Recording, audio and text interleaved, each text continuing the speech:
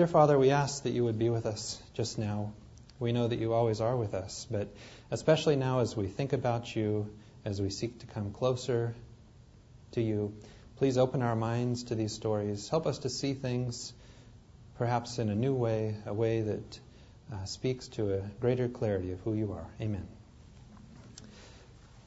Well, even though this is Exodus part 1, we have to go through quickly a lot of history of the end of Genesis, because we're still way, way back in the story of Abraham.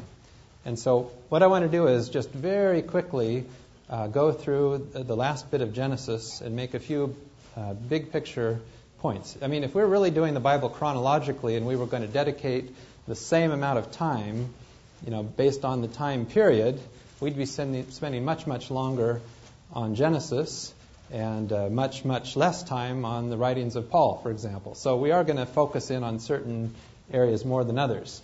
But I want to just come back and say one other thing about Abraham, because Abraham is talked about so much throughout the rest of the Bible as a hero of faith. Just bring up a few of these verses. Abraham believed God, and because of his faith, God accepted him as righteous. And we'll talk more about this when we come to the New Testament, but there is one Greek word for believe, faith, trust. It's all one word. So faith, trust, believe, a single Greek word. We come back, where did Paul get this? Well, in Genesis, Abraham put his trust in the Lord. And because of this, the Lord was pleased with him and accepted him. Remember we talked about what is the problem? The problem was at the tree, what happened with Adam and Eve is there was broken love and trust. They didn't trust God anymore. They believed lies about God. Love and trust was broken. And so the reason here, it seems to me, that God, or Abraham all the way through the Bible, is just trumpeted as our hero, the father of all nations, is because God finally got one. He got someone who trusts him again. And so God is kind of just doing backflips here. I've got someone who trusts me, Abraham. And in Galatians, thus Abraham believed in and adhered to and trusted and relied on God. Anytime you read the Amplified version of the Bible, it amplifies. So you get all the different ways that this could be translated. But notice, believed, adhered to, trusted, relied on. All of this is involved in this word faith. Okay, so all of this was reckoned and placed to his account and credited as righteousness. And I just wanted to say a couple words about faith. What is faith? Well, this is kind of how it had been, how I had understood it for a while. Let's just say that this little bit right here is the evidence that we have about God. This is what I believe about God. And this is the unknown. This is what I'm not sure of. I have maybe this little slice of the pie right here, and there's much, much more that I don't understand. Well, what I often hear emphasized when we talk about faith is that faith is this kind of this unknown piece of the pie. Well, there's a problem with that. Let's say we have an individual who has this little bit of knowledge. Yes, I believe this much about God. And this unknown part here, well, I take that by faith. It's a leap in the dark. I really don't know. This is all an unknown. But how would this work? Let's say this person gains more knowledge, more trust, more evidence, more understanding about God. And this little tiny sliver becomes bigger and bigger and bigger and bigger. Finally, that person arrives in heaven. Now the circle is complete. Now, would you say that person has no faith? No. As the evidence and the understanding and the trusting relationship with God grows more and more and more and more, this evidence, this trusting relationship with God is the faith. So if you've heard phrases like this, faith is believing what you want to believe yet cannot prove. This is not faith at all. Or I can never remember if it's Mark Twain or a schoolboy that said this, but faith is believing what you know ain't so. Okay, no, faith is believing what we know is so, and that evidence, that knowledge, is what keeps us going forward, just like Abraham.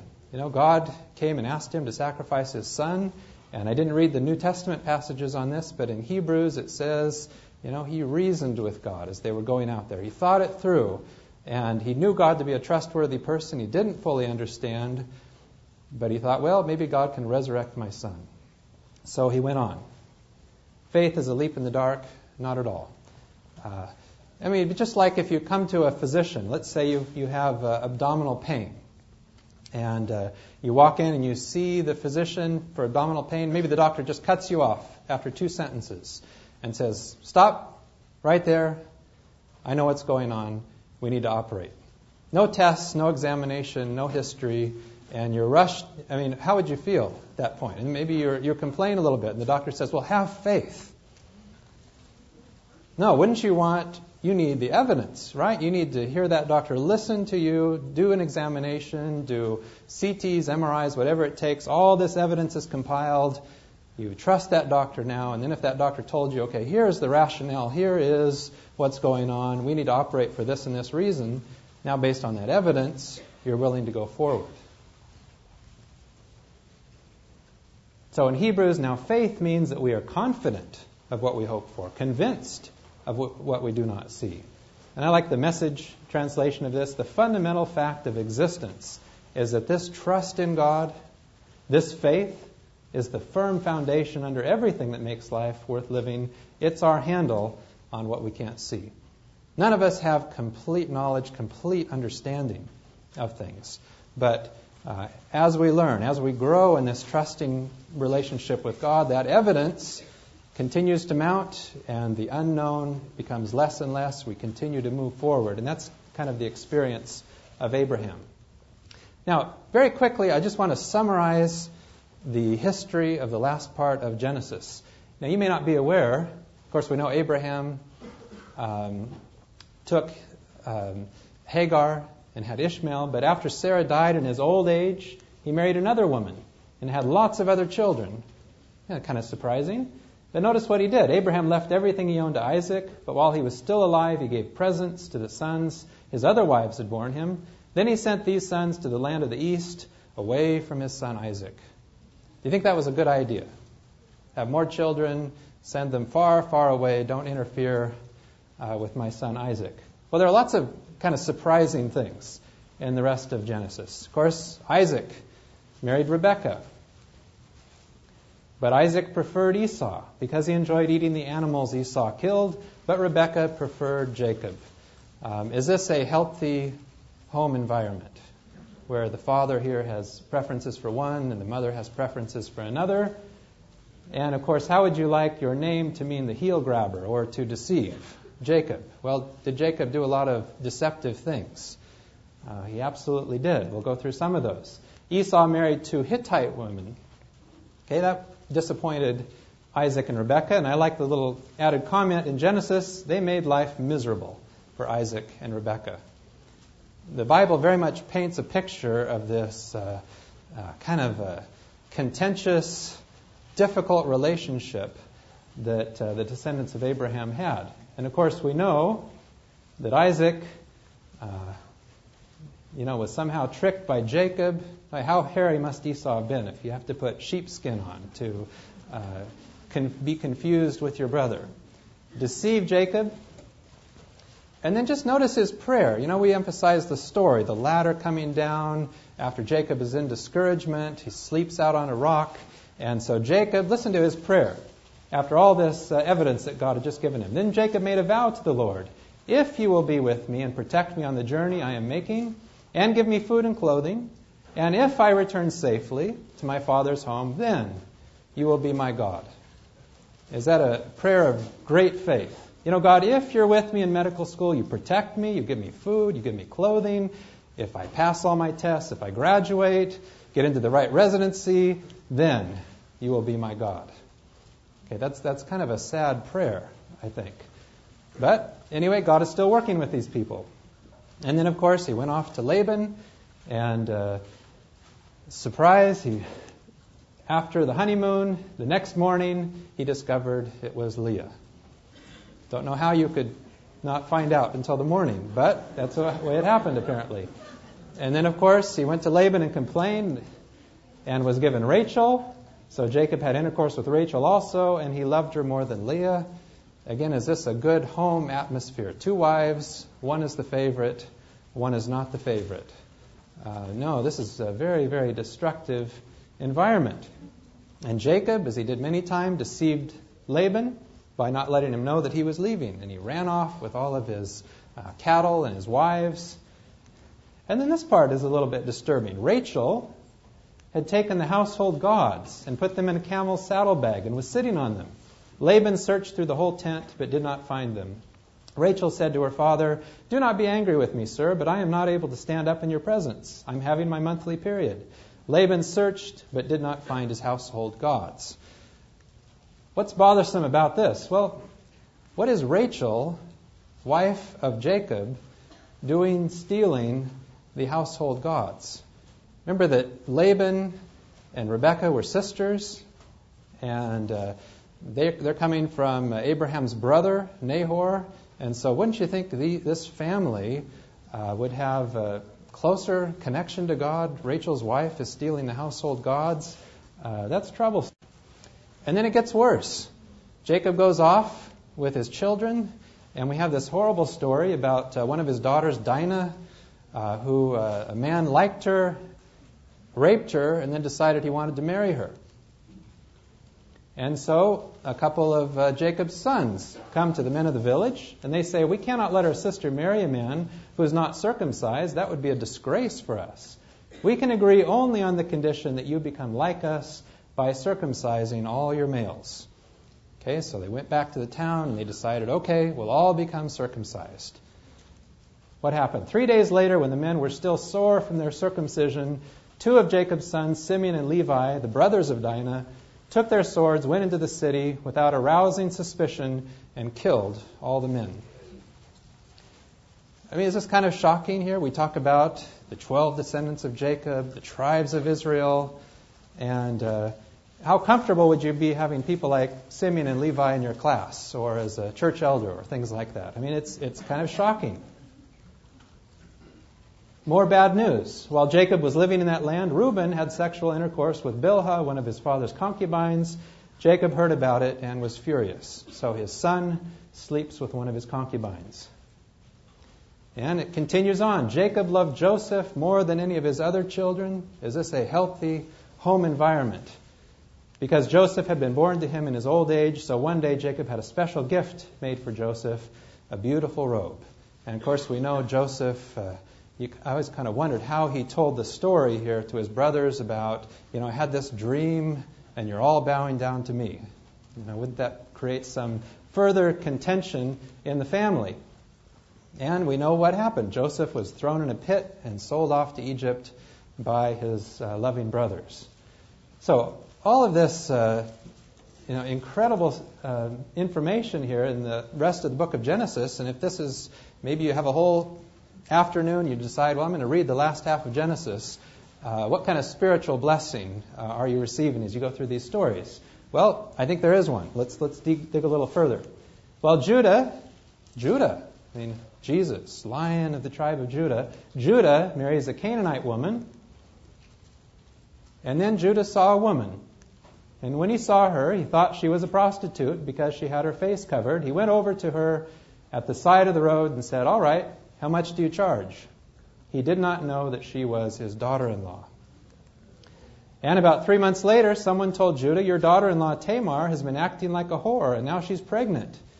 And Judah ordered, "Take her out and burn her to death," not realizing that he was the father. Take her out and burn her to death. I mean, these are horrible stories that you won't find in most of the kids' books that go through Genesis. And then even we have the wonderful story of Joseph. Again, God found one person here he can work with, kind of like Abraham. And Joseph is reunited with his brothers, and he sends them back to get Jacob. And listen to the parting words of Joseph as they go back to get his father. He sent his brothers off, and as they left, he said to them, "Don't quarrel on the way." Do you think these brothers occasionally quarreled along the way? Yeah, I think that's why he had to add that little comment there. So the question is, where is God in the last half of the book of Genesis? And all of these stories, we read them and we kind of, I think, subconsciously reflect negatively back on God. Where is God? Well, in a few places, here and there. Of course, I mentioned as Jacob was fleeing that God comes, there's this ladder from heaven, and this description here He dreamed and he saw a stairway reaching from earth to heaven with angels going up and coming down on it. And there was the Lord standing beside him.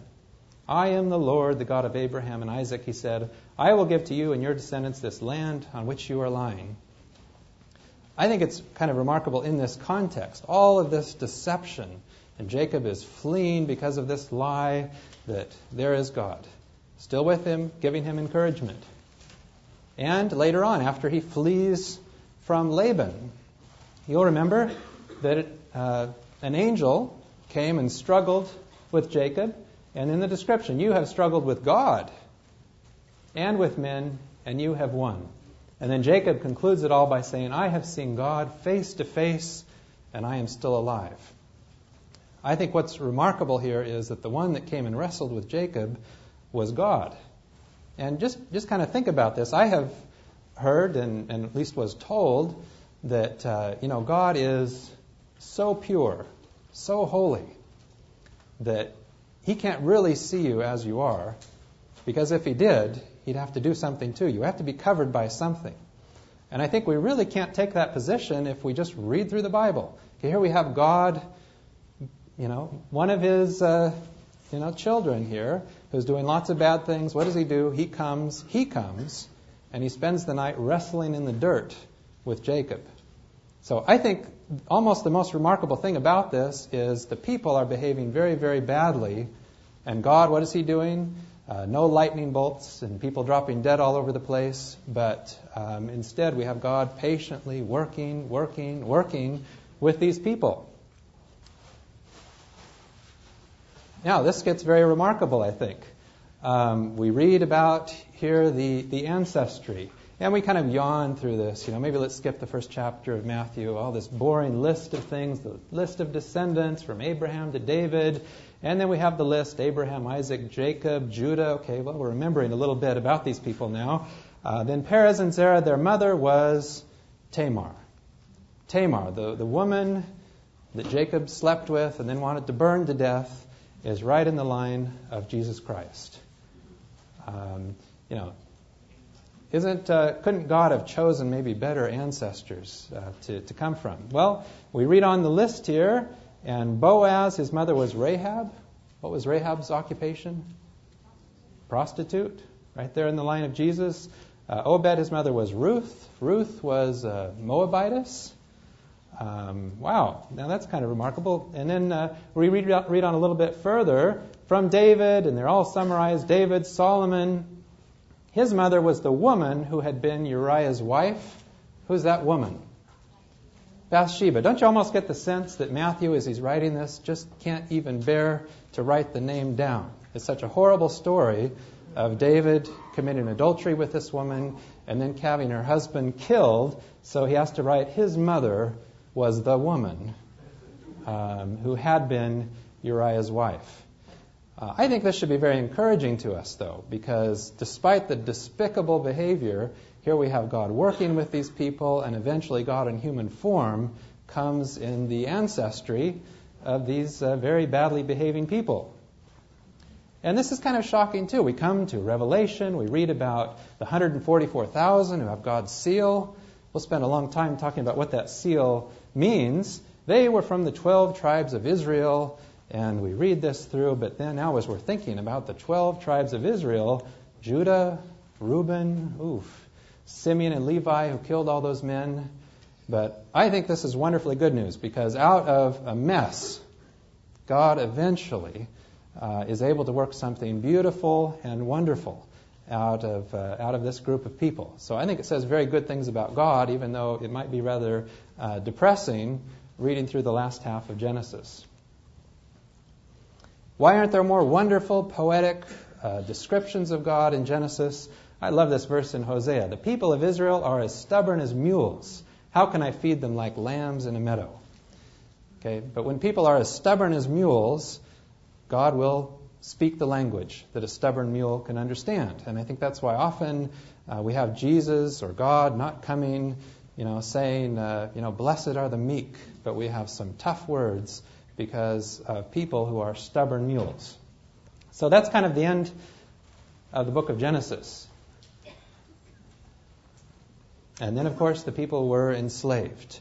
And we could go into a lot of details here, but what I want to talk about is Moses at the burning bush. This is a very interesting description here. You remember Moses was in Egypt for 40 years, and then he went off into the desert for 40 years. And while he was shepherding the flock of Jethro, his father-in-law, the priest of Midian, the angel of God appeared to him in flames of fire, blazing out of the middle of a bush. He looked. The bush was blazing away, but it didn't burn up. Moses said, "What's going on here? I can't believe this. Amazing. Why doesn't the bush burn up?" I think you can always kind of tell the Message Bible when it's, worded this way. But anyway, this is accurate. But the question is, who's the angel of God? Who was that at the bush? Was it an angel? Was it God? Well, we just have to read on here. God saw that he had stopped to look. And this is very frequent, where it starts out with, well, it's the angel of God, and then as we read on, oh, it's God. God saw that he'd stopped to look. God called to him from out of the bush. "Moses, Moses," he said. "Yes, I'm right here." God said, "Don't come any closer. Remove your sandals from your feet. You're standing on holy ground." Then he said, "I am the God of your father, the God of Abraham, the God of Isaac, the God of Jacob." Moses hid his face, afraid to look at God. All right, so this was God himself that came. Now, remember, every time we come to fire, we will kind of want to tuck that information away. If after this bright presence, whatever it is of the bush, had gone away, let's say you'd run up to the bush and you touch some of the leaves. Was the bush just singed down to nothing? No, it didn't burn up. Okay, this is God's presence, but we don't have a description here of the bush just poofing into flames. Okay, we'll kind of add to this picture as we go on. But the question I want to ask you is, which member of the Trinity would this be at the bush? Would you say this was Father, Son, Holy Ghost? Or does it matter? Do we have any evidence maybe about who it might be in the rest of the Bible? Yeah, here a couple saying Father and a couple people saying Jesus. Well, we have, fortunately, as the description goes on, we have a title that's used. But Moses replied, "When I go to the Israelites and say to them, 'The God of your ancestors sent me to you,' they will ask me, 'What is his name?' So what can I tell them? God said, 'I am who I am.' You must tell them, 'The one who is called I am has sent me to you.' Tell the Israelites that I, the Lord, the God of their ancestors, the God of Abraham, Isaac, and Jacob, have sent you to them. This is my name forever. This is what all future generations are to call me." Very significant. I am who I am. And you might remember that Jesus, later on, had an incredible confrontation with the Pharisees in John chapter 8. And he said to them, "And you will die in your sins if you do not believe that I am who I am. When you lift up the Son of Man, you will know that I am who I am. I'm telling you the truth," Jesus replied. "Before Abraham was born, I am." And I think for any Jew who knew their Bible, as they did, so well, I think they understood what Jesus was saying, and it outraged them, because they did not want a God who was like Jesus. And so when they heard this claim of Jesus saying, "You know what, I am actually God himself," they picked up stones to throw at him, but Jesus hid himself and left the temple. So I think it's rather shocking, but in our mind, as we read through these Old Testament stories, the God of the Old Testament is Jesus himself. And the reason we're going to spend this whole year just going through the Old Testament is we're trying to reconcile. We love the picture of God that Jesus revealed, and we're trying to reconcile some of these Old Testament stories. But the God of the Old Testament is Jesus. And as further support for that, Paul is discussing the children of Israel as they're wandering through the wilderness. And then he concludes they drank from the spiritual rock that went with them. Who went with them? And that rock was Christ himself. Jesus is the God of the Old Testament. Of course, we don't call him Jesus until he is born in human form. Okay, but the Son, remember we read in Philippians, who is equal with God, is none other than the God who is described all the way through the Bible. So what I find so incredible about this is the incredible condescension of God. This description in Jeremiah 23, I am a God who is everywhere and not in one place only. No one can hide where I cannot see them. Do you know that I am everywhere in heaven and on earth? Okay, this is what we think of God, powerful, everywhere. But then we have this description where he's described as the angel of the Lord. We didn't go through these stories, but Hagar wanders off into the desert and she sees the angel of the Lord, and then she says, I have seen God. Same thing with Jacob, Moses at the burning bush, Gideon. We'll read this story later, but Gideon, it's an angel of the Lord initially, and then the description is God is having this conversation with Gideon. So this angel of the Lord is God, specifically God the Son. But then it's just almost like God is taking this great cascade down in order to reach you and I. Of course, he enters the womb of one of his children. He spends his first night in a feeding trough.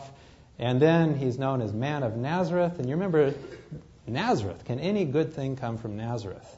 How low does God have to go? And eventually, death. Greatest love is to give your life for them. So we have God himself who goes lower, lower, lower, and eventually in the tomb. Okay, that's incredible. But it was God at the burning bush.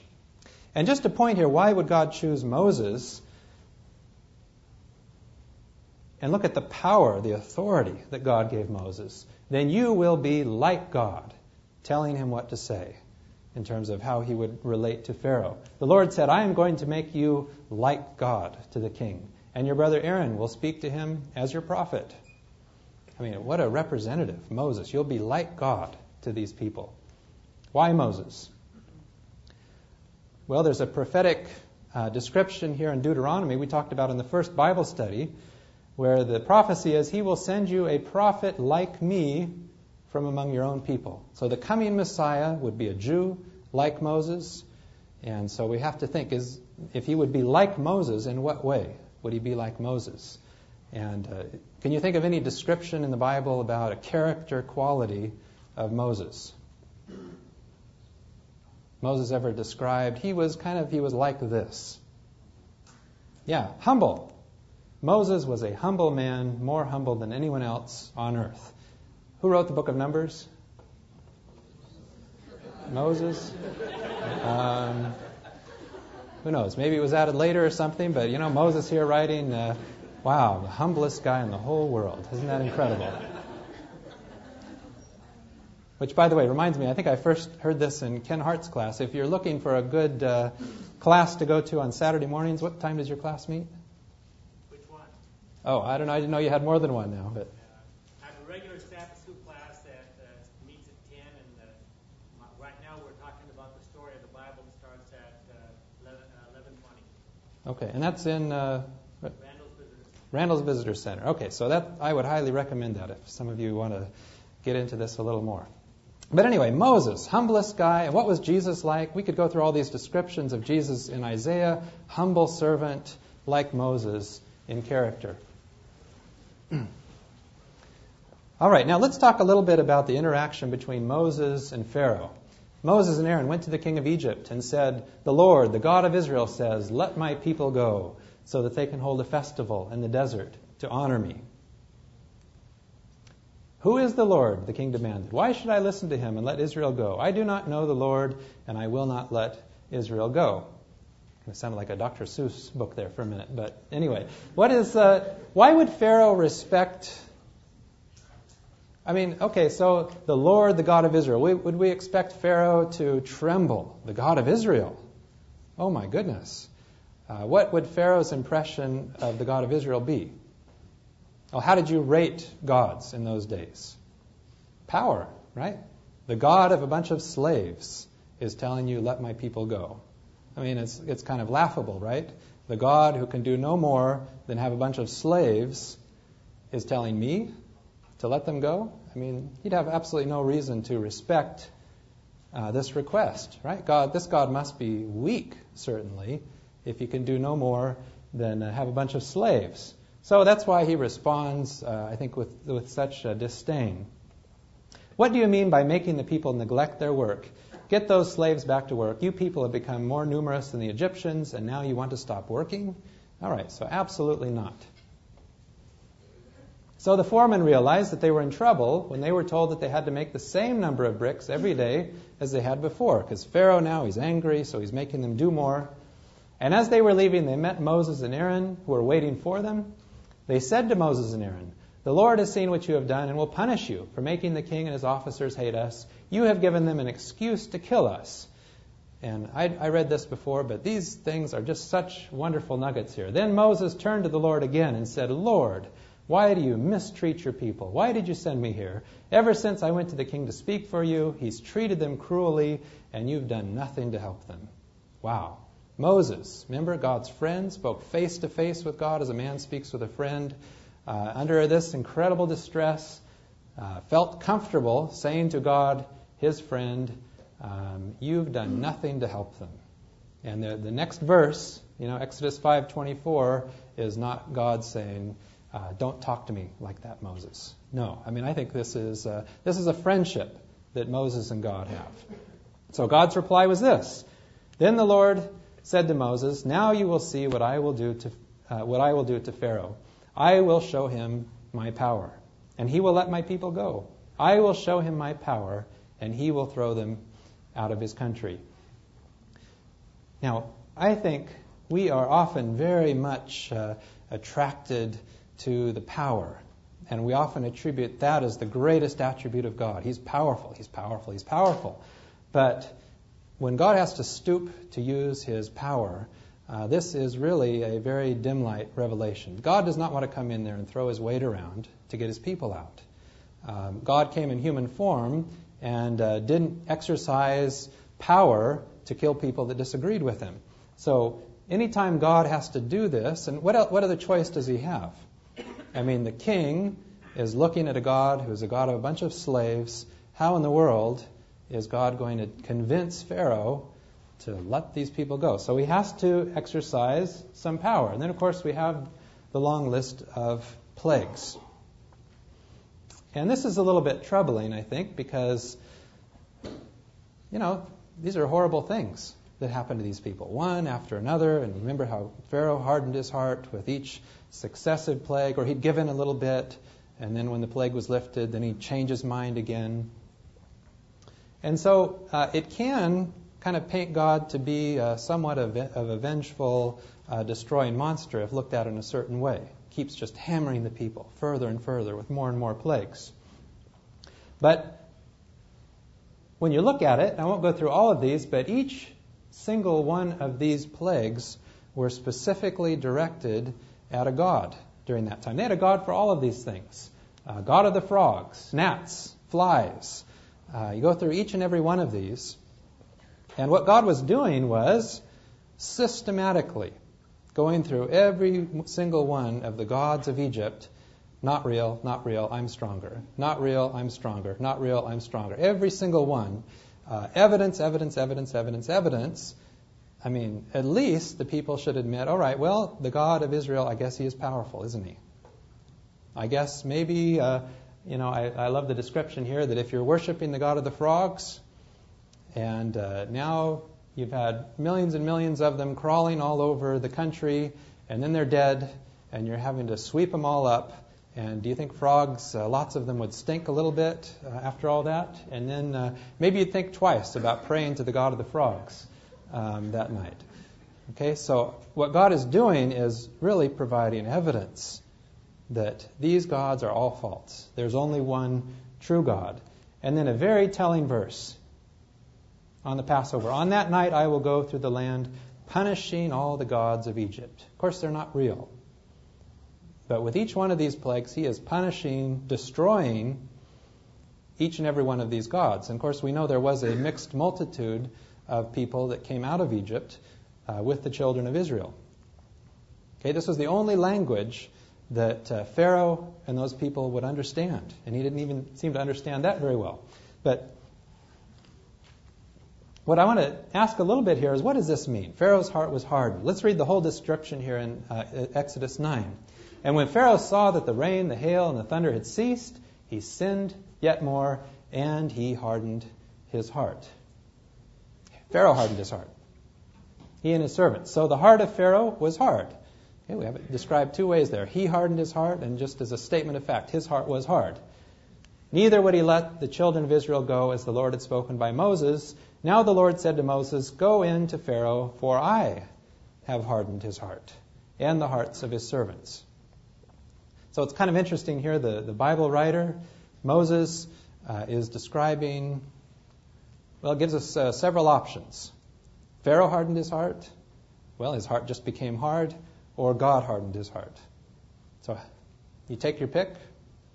And which would be the closest to the reality of what actually happened to the heart, the mind of Pharaoh? And I think here we come to a very, very, for me, fundamental point that will be so important as we go through the whole rest of the Old Testament. And that is this. God is very, very frequently described as doing something that he allows to happen. And I'm just going to give you a few examples, but we'll point this out so many times through the Old Testament, that God is described as doing what he allows to occur. What do you think about this description? We're skipping all the way forward now to 2 Samuel, just to make a point. The Lord was angry at Israel again, and he made David think it would be a good idea to count the people in Israel and Judah. That's a little bit troubling. Does God tempt to evil? Of course, James tells us absolutely not. God does not tempt us into evil. But the description here, you can read it in any translation. He made David think it would be a good idea to count the people in Israel and Judah. And what's shocking about this is you read another description of the exact same event, written later in 1 Chronicles. Satan wanted to bring trouble on the people of Israel, so he made David decide to take a census. God did it. Satan did it. We're going to need to spend some time talking about inspiration. Okay, I believe the Bible is fully inspired, but we need to talk about what that means. But here we would seem to have two complete opposite descriptions here. God made Satan do the census. Satan was allowed to tempt Satan, or to tempt David, and he gave the census. Well, which is closer to the reality? Let's give a few more examples. Listen to how David would describe the demise of Saul. "By the living Lord," David continued, "I know that the Lord himself will kill Saul, either when his time comes to die a natural death or when he dies in battle." Okay, how's God going to kill Saul? Here are the options as David saw it. Either when his time comes to die a natural death or when he dies in battle. It's kind of interesting. And then, of course, we know the description. You remember Saul was killed in battle, and he fell on his sword. He committed suicide. And you read on, "So the Lord killed him." Okay, did God lay a hand on Saul? Not at all. God is described as doing what he allowed to happen. Now, why is it this way? And, of course, God has all power, right? Couldn't God have helped Saul? Couldn't he have gone in and manipulated the battle, gotten Saul out of there? Of course he has all power. But God here is not using his power to override someone's free will. Saul had separated himself further and further and further, and so God allows this to happen. God allows Saul to go his own way, allows him to commit suicide, but yet he's described as doing it. So many more examples. In the Ten Commandments, I mean, you would think there's not going to be anything the slightest bit misleading in the Ten Commandments. But listen to this. "I bring punishment," this is God talking, "on those who hate me and on their descendants down to the 3rd and 4th generation." Now, maybe you've had something bad happen to you this week.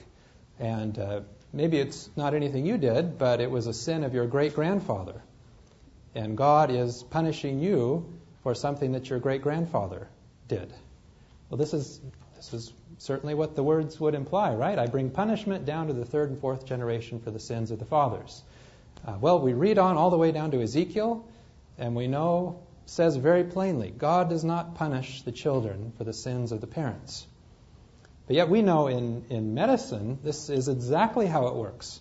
I mean, if we have a father who is a drunk and comes home and beats his children every single evening, Are there negative consequences down the generations because of that kind of behavior? Absolutely. This is describing a very true relationship, that the sins of the fathers, the rebellious activity of the fathers, has horrible consequences down to the third and fourth generation. All right? So God is describing here something that is a very, very real process. God allows this to happen. He certainly has the power to override free will, to prevent any negative consequences. He doesn't do that. And so he is described as doing it. And Jesus quotes Isaiah here in John 12 this way: God has blinded their eyes and closed their minds, so that their eyes would not see and their minds would not understand. And they would not turn to me, says God, for me to heal them. And just think about this. Jesus is coming. He's trying to reveal God. He's trying to reveal what God is like. If you've seen me, you've seen the Father. He's trying to penetrate with these wonderful truths. And then he quotes this verse: God has blinded their eyes and closed their minds, so their eyes would not see and their minds would not understand. So Jesus would have been very successful if only the Father wouldn't have blinded everyone's minds and ears. No, this is describing the same kind of thing. These people were so hardened they couldn't hear the message. They hardened their heart.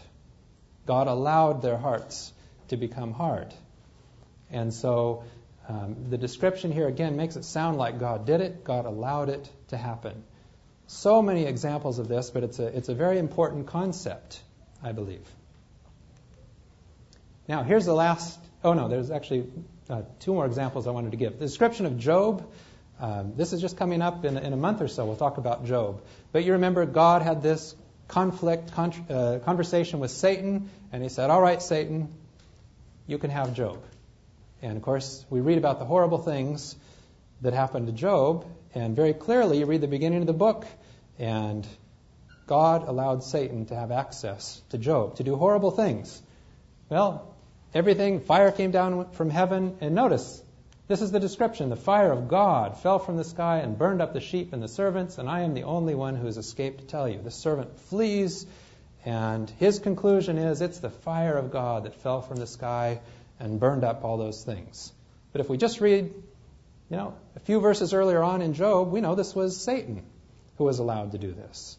Okay, so we have to be very careful, and again, gets into kind of our understanding of inspiration of the Bible. Yes, the Bible is inspired, but because a person interprets this as, well, God sent that fire. No, just read 3 verses earlier, and God said to Satan, okay, you can do it.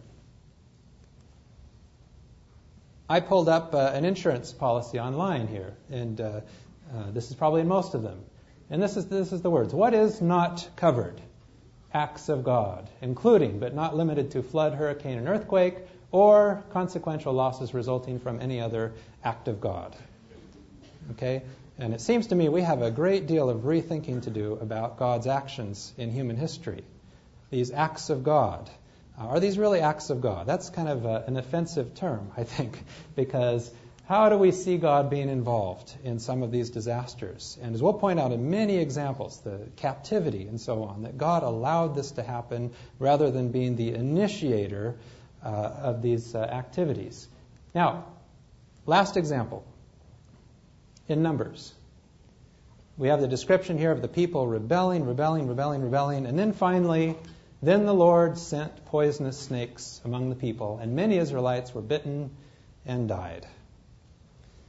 And we don't have any parallel passage here, another description of this event. We just have the description: the Lord sent the poisonous snakes. Okay? What do we do with this? Do we assume that this is what happened? God sent those snakes to bite the people. Many were bitten and died. Well, using, I think, all of this other accumulated evidence throughout the Bible, when people rebel, they separate further and further and further. What they're doing is they're separating themselves from the love, the protection of God, and there are natural consequences to that. Remember the description of these people? Their shoes didn't wear out. I mean, they were provided with manna. Everything that they would need in this journey was provided for. And this is a horrible point here in Numbers. It's a point of complete chaos. And I think based on what we just described, we can read a verse like this and say, you know what?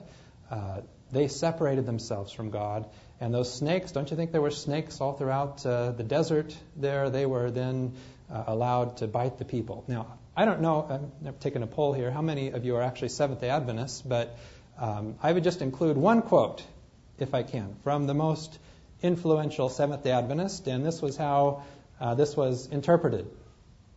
If with all these tokens of his love the people still continued to complain, the Lord would withdraw his protection, until they should be led to appreciate his merciful care and return to him with repentance and humiliation. Because they had been shielded by divine power, they had not realized the countless dangers by which they were continually surrounded. The poisonous serpents that infested the wilderness were called fiery serpents on account of the terrible effects produced by their sting. It caused violent inflammation and speedy death. As the protecting hand of God was removed from Israel, great numbers of people were attacked by these venomous creatures. Do you like the description there? Yes, Ken? That's actually from Deuteronomy 8:15.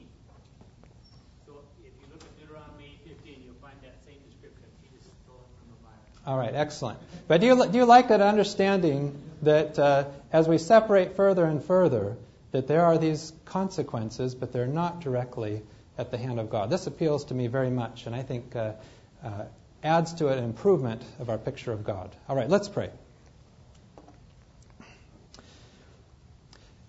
Dear Father, please, as we continually seek to know you better, give each one of us a clearer picture of you, that we feel comfortable, as Moses did, as Abraham did, in talking with you openly, honestly. Help us to see how you have acted in human history. Help us to understand your actions, that this trust in you that Moses and Abraham had, that it will be even stronger in us if possible. Amen.